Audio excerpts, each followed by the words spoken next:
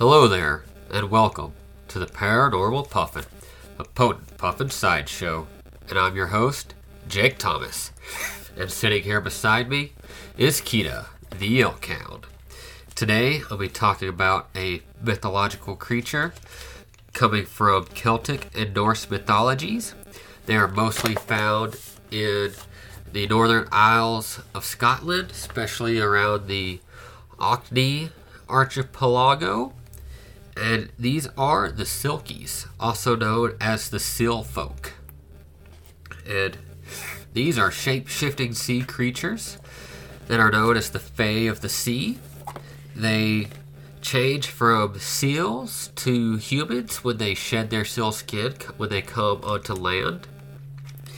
It's often debated how often they're able to come onto land and become humans. Some say that it can only happen once a year. Some say it's every ninth night they're able to do so. There's other variations on how often they're able to come onto land and become human. And they say the most likely times for you to be able to encounter a silky and human form is on Midsummer's Night or on All Hallows, as those are both Fae festivals. And the Silkies like to come ashore to celebrate those festivals, as they are a type of Fae. And they are often depicted as being larger seals with very human-like eyes. And sometimes they're depicted as being more mermaid-like, where they're, part human, part seal. And then once they're on land, they become fully human. But I think they're typically just larger seals is how I generally see them depicted and how I picture them in my mind. Now, they're often the subject of stories that are romantic tragedies, as probably the most famous tale is the Silky Wife. Most stories are kind of variations of this, where a female Silky comes ashore and she takes off her seal skin to become human, and she's dancing in the moonlight, and a fisherman who has recently lost his wife and is wanting a mother for his children comes upon her, and he takes her skin, takes the seal skin from her, so that she is pretty much forced to go with him so that she can try and get it back. But Silkies can only get their seal skin back if it's given to them willingly. So he holds the skin hostage from her, keeping it locked in a chest. And she eventually becomes his wife, and she takes care of the children. And they say that she generally loved the children because Silkies are gentle creatures, and they love to take care of children, even those that aren't theirs. And so, even though she found fulfillment in taking care of these children, she longed to go back to the sea, longed to go back to her home. And she sat by the window in kind of a depressed state, just longing to go back to the sea. And one day, the fisherman leaves, and he forgets to take the key to the chest. And his children are very curious about this chest, because they've never seen it open, and they don't know what's inside. And they see that key, and they take it, and they open the chest to find the seal skin. And not knowing that it actually belongs to their stepmother, and that they don't know that she's truly a Silky. They think she's just a woman. So she asks the children to have the seal skin, and they willingly give it to her. So she is able to take it. And once she has it, she runs to the sea as fast as she can, putting on that seal skin and returning to her true seal form and going back to the sea. And the fisherman, he's angry, and he keeps returning to the waterside, hoping to find her again, but he's not able to, as according to the legends, that once a Silky has recovered her skin, then she's not able to appear to the fisherman again. So even though she's right in front of him, he is not able to see her. And that's basically how the story goes. This is kind of a splitting part here. It's often debated what became of her after that.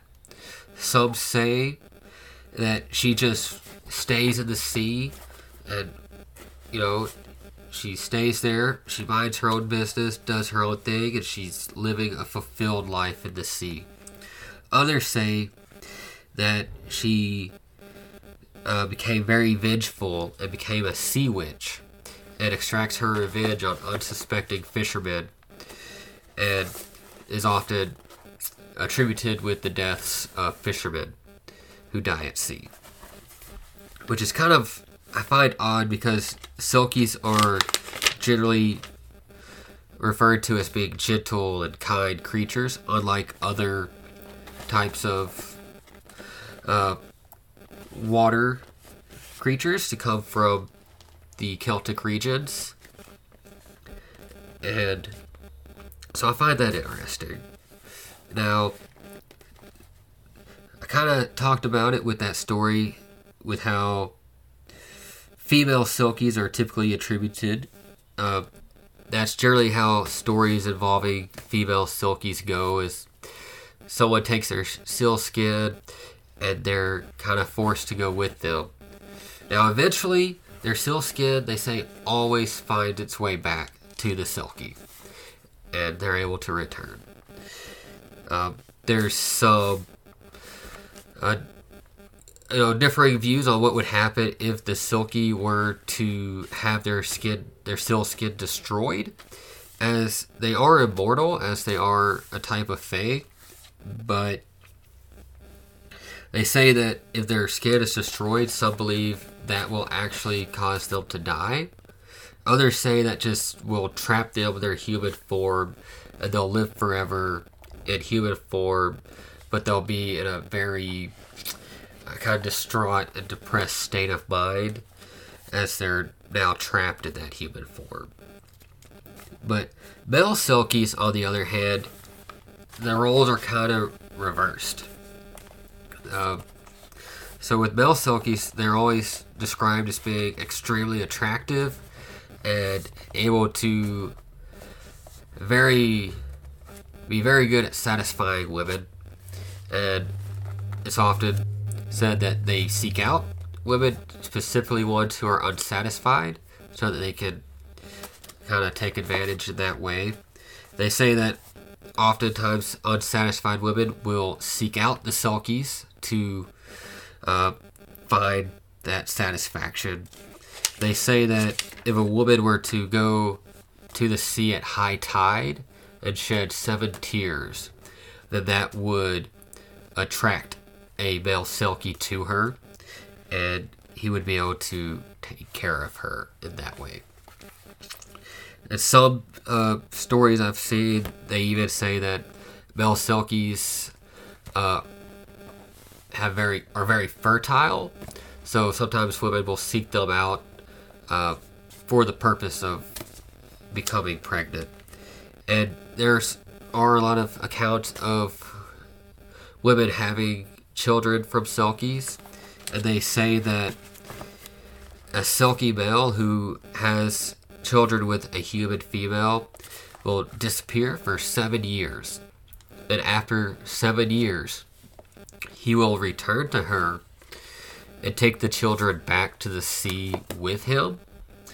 And then once he does that, he will pay the woman. I don't know how he pays her, and I don't know, in money or food. I don't know. I never found anything about how he pays her, but he will pay her for taking care and raising his children for 7 years.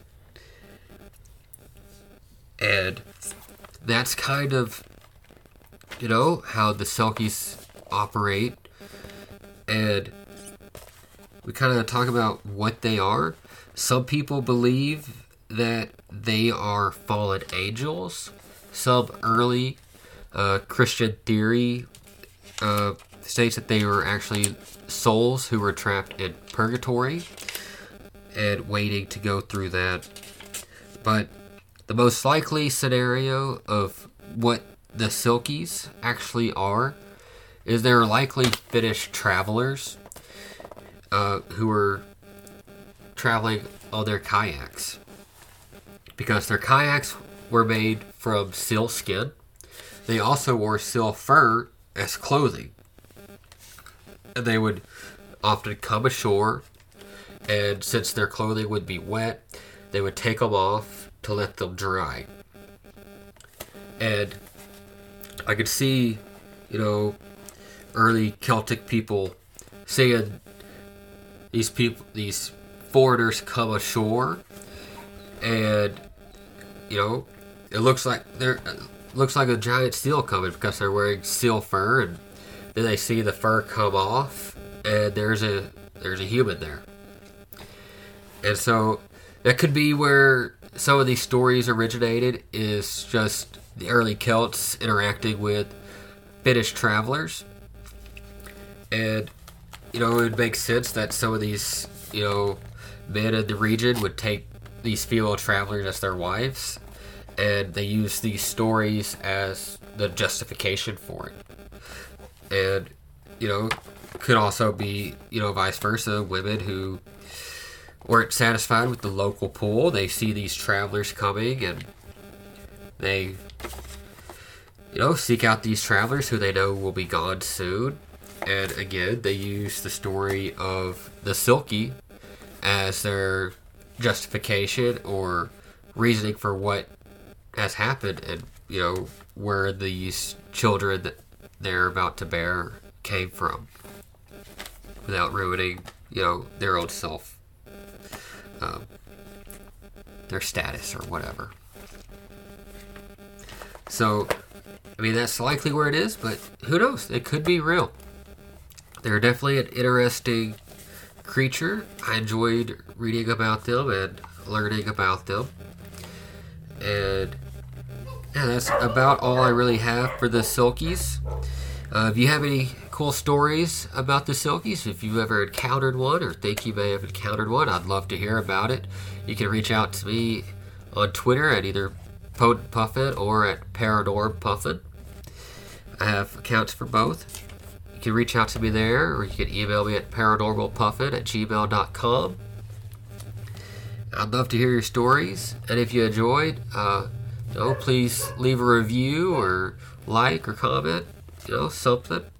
Let me know that you're enjoying my content, and I hope you all enjoyed it. I'll catch you all next time, and as always, have a good day.